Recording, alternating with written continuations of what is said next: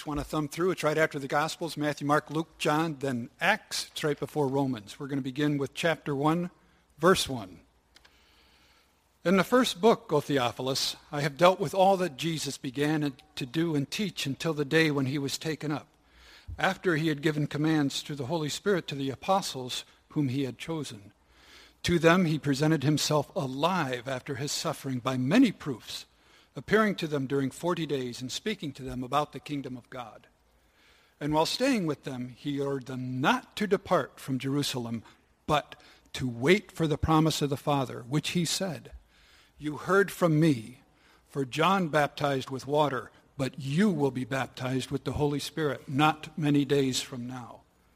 So when they had come together, they asked him, "Lord, will you at this time restore the kingdom to Israel?" And he said to them, "It is not for you to know the times or seasons that the Father has fixed by his own authority, but you will receive power when the Holy Spirit comes upon you, and you will be my witness in Jerusalem, in all Judea and Samaria, and to the end of the earth." And when he had said these things, as they were looking on, he was lifted up, and a cloud took him out of their sight.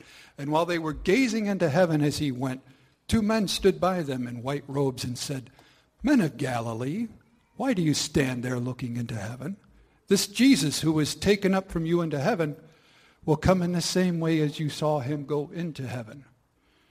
And so then they returned to Jerusalem from the mount called Olivet, which is near Jerusalem, a Sabbath day's journey away. And when they had entered, they went up to the upper room where they were staying. It was Peter and John and James and Andrew and Philip and Thomas and Bartholomew and Matthew and James the son of Alphaeus and Simon the Zealot and Judas the son of James. All these were with one accord, were devoting themselves to prayer, together with the women and Mary, the mother of Jesus, and his brothers. And in those days, Peter stood up among the brothers, the company of persons who in all was about 120, and he said, "Brothers, the scripture had to be fulfilled with the Holy Spirit spoke before the mouth of David concerning Judas, who became a guide to those who arrested Jesus. For he was numbered among us and was allotted his share in this ministry. Now this man bought a field with the reward of his wickedness, and falling headlong, he burst open in the middle, and all his bowels gushed out. And it became known to all the inhabitants of Jerusalem, so that the field was called in their own language Achaldama, that is, the field of blood. For it is written in the book of Psalms, 'May his camp become desolate, and let there be no one to dwell in it, and let another take his office.' So, one of the men who have accompanied us during all the time that the Lord Jesus went in and out among us, beginning from the baptism of John until the day when he was taken up from us, one of these men must become with us a witness to his resurrection." And they put forward 2, Joseph, called Barsabas, who was also called Justus, and Matthias. And they prayed and they said, "Lord, you who know the hearts of all, show which one of these 2 you have chosen to take the place in this ministry and apostleship from which Judas turned aside to go to his own place." And they cast lots for them, and the lot fell on Matthias, and he was numbered with the 11 apostles. This is God's word. Amen. So this is all one Broadway play, one story. Dr. Luke finishes his gospel address to a man named Theophilus. Theophilus means a lover or seeker of God. And after a sort of brief intermission, going out to the lobby, the lights flicker, we pick up with Luke and Theophilus for the Acts of the Apostles. Are we ready for this, Sunrise? I hope so. I hope so. And if you're not prepared for this book and all that we're going to explore and hopefully experience within it, you'll find very sympathetic company in the apostles, at least for one Sunday. They're going to sympathize with you. They found themselves at a crossroads, which you might find yourselves at as well. And my prayer is that you will choose as they did, to act as the first responders to the world's most pressing emergency. First responders to the scene at the world's most pressing emergency. Let's begin first with Jesus. Early in his ministry, he taught that to see the kingdom of God, a person must be born again. So the last 2 weeks we've explored just how practical this teaching actually is, and specifically how we can initiate a dialogue about where someone currently stands in relationship with Jesus and where they still need to get to. We called it the birth line. And what Jesus didn't explain in his teaching about new birth, and indeed couldn't so early in his ministry, is how to get there, from where a person was to where they needed to get to see the kingdom of God. Big picture, we compared this to looking at one of those old school GPS maps, right? You're in a car, you got one of these GPSs that showed you where you are and where you needed to get to, but it was still calculating turn-by-turn navigation, right? And sometimes it keeps still calculating, and it keeps going. Well, in order for Jesus to give us turn-by-turn navigation, how to get where we are, lost, helpless, in need, to eternal life with him, roads first had to be paved. Jesus first had to live out a perfect life, die a death that we deserved, to conquer death, to prove he's the king of the universe, to ascend so he could tag team with the Holy Spirit and send God the Holy Spirit down to all who believe, to empower them and to be with him. And each of these decisive actions to make rescue from death possible for anyone who would trust him is called the gospel, the good news about Jesus. And each action is present in Luke's opening lines to Theophilus. I hope you caught that. Let's see it again here. First of all, verse 1. We're told briefly that Jesus did and he taught. Luke covers this all in his gospel account, the Gospel of Luke, which is the first half of this play, this story, this narrative that he continues here in Acts. So the first element of the gospel is that Jesus did only perfect deeds and he spoke only perfect words. He lived perfectly, and not in a way that made us feel bad, in a way that just revealed how good God is. He cared for those previously thought unlovable, the cast off, but he also commended the faith of the powerful and the wealthy when they showed it. He showed his authority over nature and disease, but in a way that was humble. He told people, don't tell anybody about what I've done for you. In other words, he was the humble king that we all want, the ruler who loves us, the right kind of priest who could get between us and God to care for us. He also spoke perfect words from God, right? All those wise and amazing things. A house divided against itself cannot stand. Do unto others as you would have them do unto you. Love your enemies. Pray for those who persecute you. Let him who has not sinned cast the first stone. He was an anointed prophet who only spoke the words that God the Father told him to speak. That's the first element of the gospel. The second element is that he suffered and died. We see that in verse 3. He suffered. He died in our place specifically. The pastor who died a couple years ago, John Stott, the British pastor, said it so well that salvation can be summarized like this. Man has tried to substitute himself for God. So God substituted himself for man. Man has tried to be his own God, be in control, but God decided sacrificially to substitute himself for man. Consider the most painful way to die. Jesus endured it. A slow, suffocating death that ended in literally a broken heart, a burst heart. Consider the most humiliating way to die. A curse for the Jews, a curse word for all Gentiles, the whole world. Wouldn't even say the word crucifixion. You know how some words are acceptable, people feel like to say? Some curse words? Well, guess what? This one wasn't. Nobody would say it. Jesus died the most humiliating death. He raised his hand and took it for us. We also see the gospel here in the first few lines to Theophilus, where we read, he presented himself alive to them by many proofs, appearing to them during 40 days. Jesus defeated death by rising from it. Prior to his death, Jesus predicted the most unlikely comeback ever, and he did it. He came back from death. If this is true, guys, then so are all his audacious claims that he is the way to know God forever, the way, that he alone has the authority to forgive sins, that he came and indeed wants to restore and indeed wants to use the broken, those who know that they're sick and needed a doctor. Those are the people he chooses. All of these things are true if Jesus rose from the dead. And the last element of the gospel, until the day he was taken up, we see in verse 2, Jesus ascended so he could give us God the Holy Spirit and use us to grow his kingdom. People often wonder why Jesus couldn't just stay. He appeared for 40 days after all. It would have been nice to have him around. He'd be so popular. But even as a human being who is nonetheless God, Jesus could not be in two places at once. Notice that? Jesus walked places. He never teleported. Right? Well, he did take a young donkey once. But that's about the extent of it. Otherwise, he walked.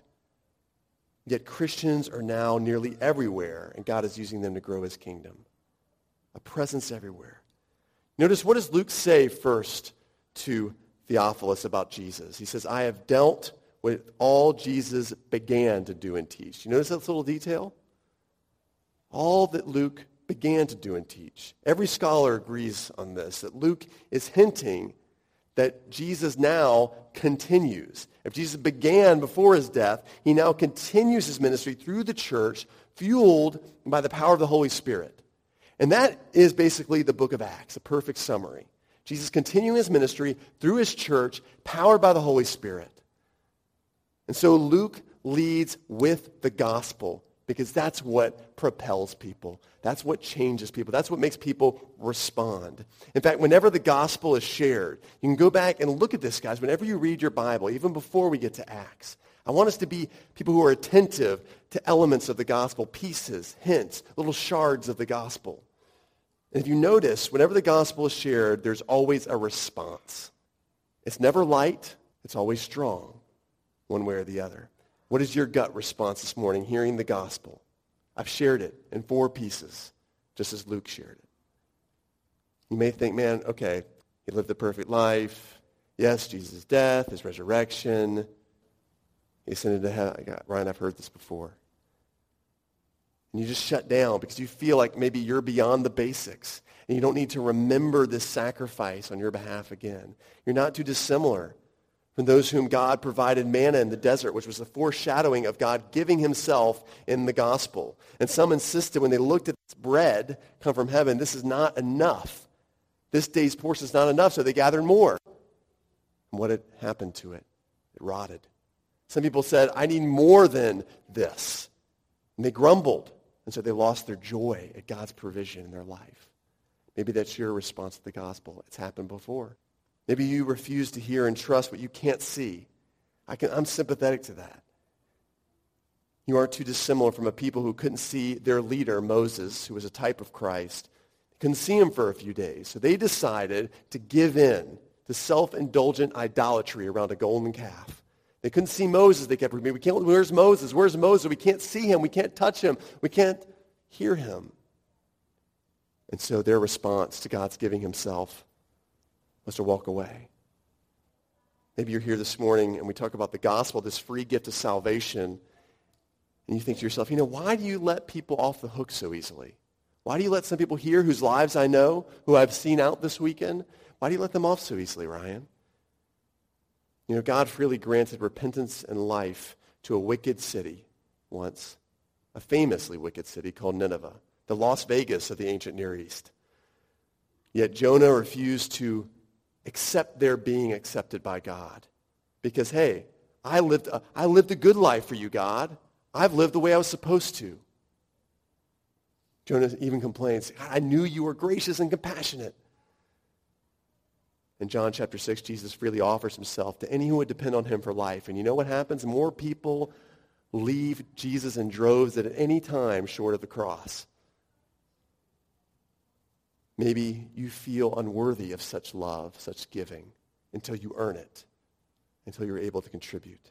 Now look, there's also responses to the gospel that are rejoicing, that are singing, there's a response in the Bible to the gospel of dancing with just one's undergarments on, being so excited about it you want to tell everyone you know. Regardless, anytime you see the gospel, there's a response. And the apostles are the first to eyewitness the entire gospel. Right? They saw Jesus live, do perfect deeds, say perfect words. They were nearby when Jesus died, and one of them was there, suffering such a humiliating and gruesome death. Jesus appeared to them, having risen from the dead, and they watched him fly into the clouds. How will they then respond, and how will we? In verses 4 through 11, we start to feel that the apostles are at a kind of crossroads.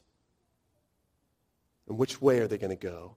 So let's get into the story and feel that with them. Jesus gives them a command not to depart from Jerusalem, but he says, wait for the promised Holy Spirit, God, to be with you. Their reply is a very self-serving but understandable question. We're going to get back to this in a moment. Jesus also tells them they're going to receive power to be witnesses. Witnesses of him, like legal witnesses. First at home, then out in the suburbs, and finally to the ends of the earth. Then he leaves. Their reaction, totally paralyzed, to the point where an angel has to intervene and tell them to stop loitering, guys. Jesus is going to come back the same way he came. Let's look a little more in depth at their initial reply to Jesus at verse 6. Look at that with me in your Bible. Verse 6, Lord, will you at this time restore the kingdom to Israel? Now you know this is a question they've been wanting to ask. He's been with them 40 days. He's going to leave. He's going to fly up into heaven. And they're at a crossroads here because it's going to be either Jesus' plan or immediate and familiar comfort and security. Jesus' plan, immediate comfort and security. Firstly, the phrase in their question of Jesus betrays that they expected change immediately, didn't they? Well, you at this time, is this the moment? Jesus, we've given up everything, our jobs, our home. We've postponed marriages to follow you for 3 years. You remember that time? Maybe you remember this in your Sunday school classes, or maybe you remember it just because you read your Bible regularly. Maybe you remember that time when the apostles are with Jesus and he promised to give them rest. They were on a boat on the Sea of Galilee. And Jesus says, let's get away. We need some rest. And they're sailing along. And as they get excited, you can tell I sense they're excited about this rest. We're finally going to have relaxation. Finally just going to get to be with Jesus. And about 5,000 people start to run alongside the shoreline. And when they dock, Jesus looks at them, harassed and helpless. And guess what? Ministry continues. Some loaves, some fish are broken out. And the disciples know, here we go again, another test of our faith. Another moment where we're going to be tested. Isn't that over now, Jesus? At this time, please. Now, the verb in their question of Jesus betrays their desire for comfort and security.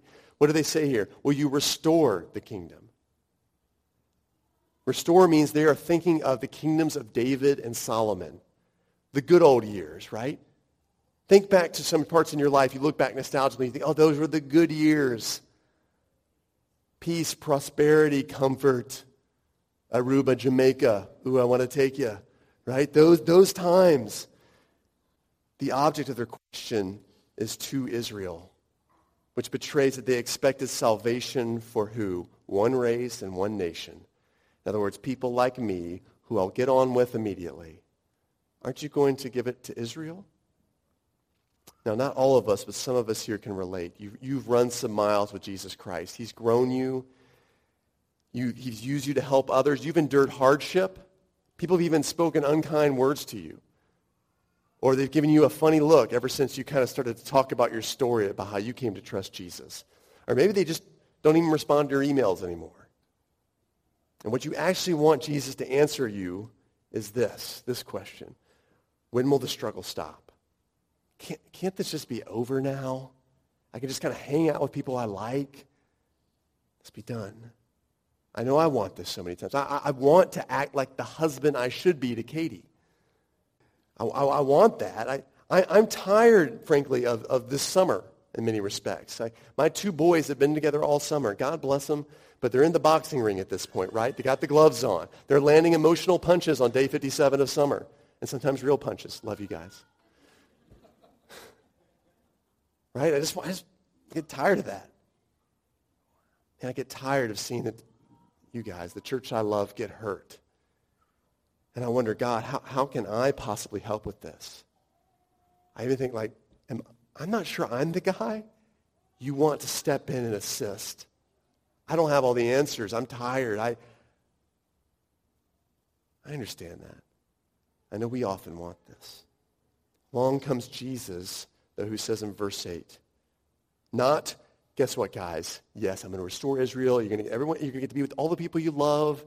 You're going to get to completely be at rest now and forever. No, he says in verse 8, you will receive power from when the Holy Spirit has come upon you. You'll be my witnesses in Jerusalem, then in Judea, Samaria, and the end of the earth. And this is the defining statement of this entire book, guys.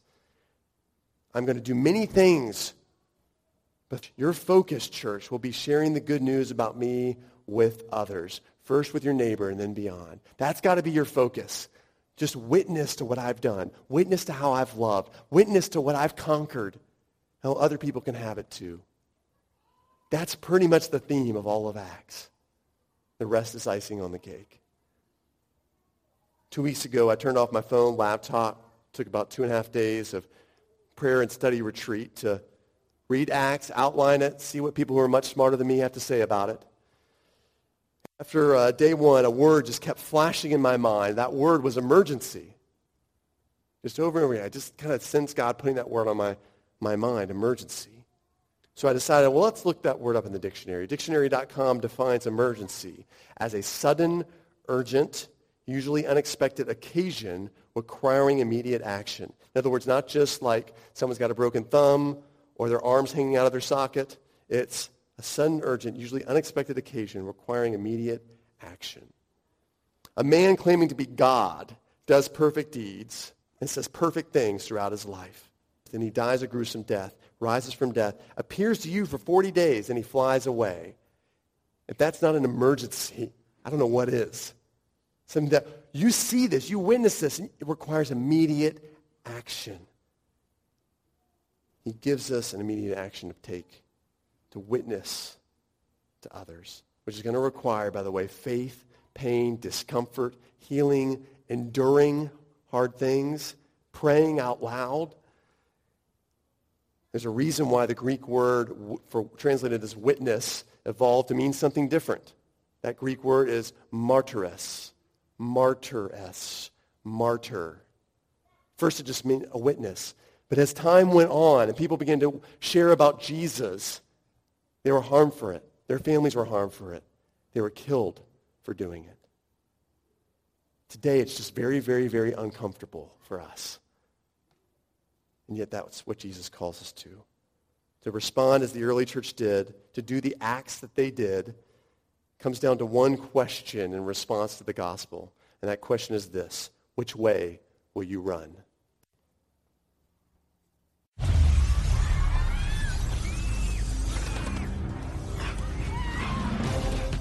There are a few who move toward the sounds of chaos,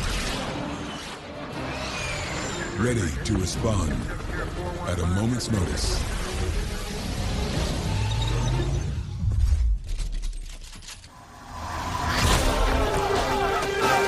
And when the time comes, they are the first to move toward the sounds of injustice and despair. They are the few. The humble, the church.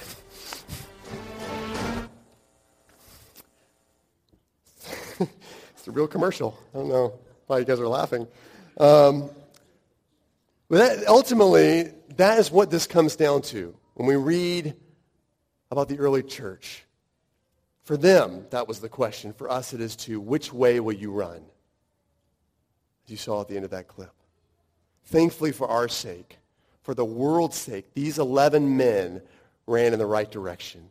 They were the first responders to the gospel. First responders to the gospel. Now, in the coming weeks, we're going to focus on the many responses of these apostles in the early church. We're going to focus on 30 of them, including trust, obey, gather, plead, include, strengthen, multiply, listen, mourn, and gain. And I mentioned these specifically because while each act is in the upcoming film, we have the trailer right here in Acts chapter 1. All of those actions in Acts chapter 1. Each act is a preparatory shadow of the mission to come. They are preparing, the apostles are, to witness, preparing for their mission, preparing to run for the gospel. First, we see that they trust and obey. The apostles leave the scene of their Savior and obediently get back to Jerusalem.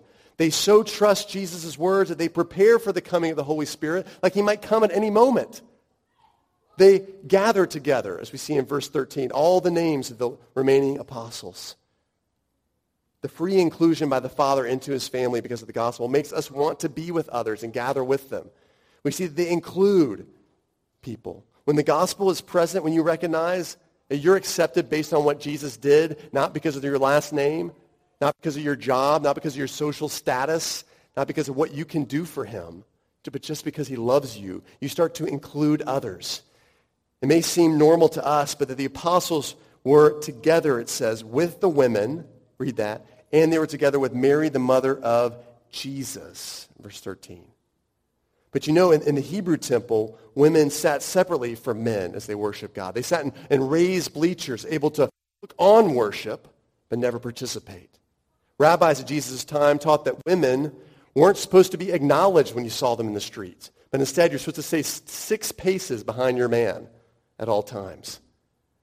And yet when the gospel comes in, when it says we accept you based on not what you've done or your social status or what you look like, people are included immediately, as were the women here with the apostles. We see praying and pleading.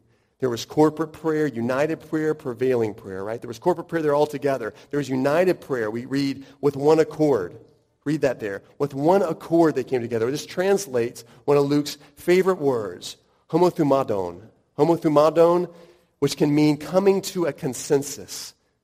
So as they prayed, they were coming to one thought, unity of mind and of heart together as they sought the Lord. It was prevailing prayer. They devoted themselves to it. It doesn't give us specific minutes that they prayed or the hours.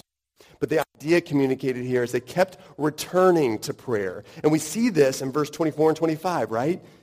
They prayed again, saying, Lord, you know the hearts of all. Show us which one of these you have chosen to take the place in this ministry. So yes, the stuff about casting lots may be confusing at the end, but the whole point of it is that they prayed. They went back to God again and said, God, who do you want in this? And they waited. It's prayer that's corporate, united, prevailing. They strengthen and they multiply, especially leadership. Peter felt it was necessary to replace Judas. They listen, especially to the scriptures. We don't know exactly what led Peter to stand up and talk about what he read in the Psalms.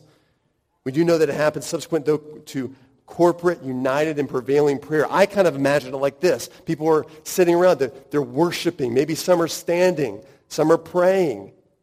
And Peter sits with his Bible, and he sits down, and he looks through the Psalms, and he sees there, we need a 12th apostle to replace Judas, to represent the 12 tribes of Israel, to show that this is going to be Jesus' new community, just as the tribes were the old community.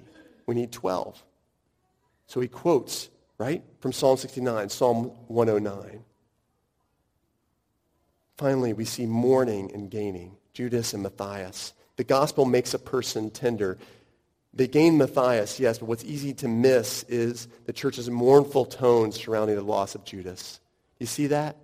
Of course, we use Judas sparingly today as a traitor, as an awful person, etc., etc. But this was a brother they knew. This was someone who walked with them. So they say he was numbered among us and had his share in the ministry. Later it says, one of the men who accompanied us during all the time that the Lord Jesus went in and out among us. He was one of these men. He was one of us. Do you hear that? So easy to miss. Further, this tragic suicide, Luke says, became known to all Jerusalem. It's the kind of act, the kind of death that deeply wounds a community. And see here, what I want us to see is that there's all this preparation, there's all this action just waiting for the Holy Spirit, preparing for what we're going to see throughout Acts. We're going to see all these actions in grand stage during the rest of the book. The early church, who were less than us this morning, prepare for their mission to witness even as they wait. And the point is the same for us. Prepare as you wait. I don't know what you're waiting on God for. I hope you are waiting on him to show you the next person he's asking you to witness to love well for Christ. As a church, we know our marching orders, and yet we still need to wait on a few specifics on how to carry that out. Roald Amundsen had a dream. Roald Amundsen His dream was to become the first person to lead a successful expedition to the South Pole. He would launch this expedition in 1911. But in the years leading up to it, he was famous for how he waited, how he prepared for the launch. When he was just in his 20s, Roald Amundsen traveled from Norway to Spain for a 2-month sailing trip to earn his nautical master's certificate. It was 1899, 12 years prior to his launch. He went on a 2,000-mile journey to return home. Now you think, I'll just get back on a boat again, right? Maybe take a train, a donkey, a mule, a horse and buggy. No, he bicycled his way back. He primarily went across Europe bicycling. Why? In preparation for the endurance he would need to cross the wastelands of the South Pole. He was getting ready. Amundsen then experimented with eating raw, hold your stomach here, raw dolphin meat to determine its usefulness and energy supply. Why, he reasoned? Because someday he might get shipwrecked on this expedition.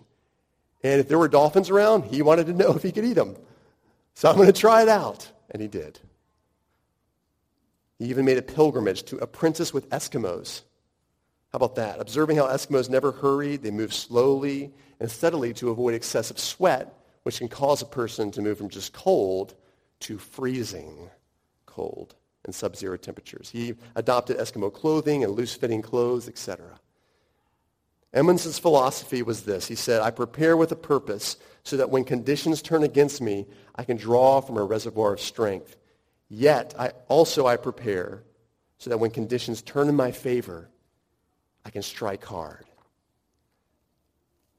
As a man claiming to be God does perfect deeds, says perfect truth, dies a gruesome death, rises from death, he appears to common people who had no reason to lie about it. And they start talking about it, testifying. He flies away, just as he predicted. How will you respond to this? If you want to join on mission with Jesus, let's prepare together as a united body in one accord, Sunrise Community Church. Amen? Now, this is the point where I typically conclude the message with a prayer. But seeing as the early church first responded by gathering, and here we are, they responded by listening to the scriptures, and here we just did, it seems appropriate that we ought to consider participating in prayer. That's corporate, that's united, and that's prevailing. But the response is totally free and up to you. So what we're going to do, we're going to pray for a few items of prayer in small groups to close our service this morning. There are going to be 4 or 5 persons, maybe 6 in your row, who you want to get with you and pray together. Suggestions on how to pray are going to be up on the screen. But I want you to know, if you don't feel comfortable praying, if you have somewhere to be in 5 minutes or you got to collect your child, please feel totally at liberty to leave. We're not going to judge you. At the same time, I want to encourage you to step into this space, into this moment, to pray with others. It might be the first time you ever do that. You don't have to even talk out loud. Let just others pray with you. So here's what we're going to do. We're going to gather. You can feel free to gather with 3 to 6 people in your row, or you can feel free to go right now as the band plays some music to help set the atmosphere.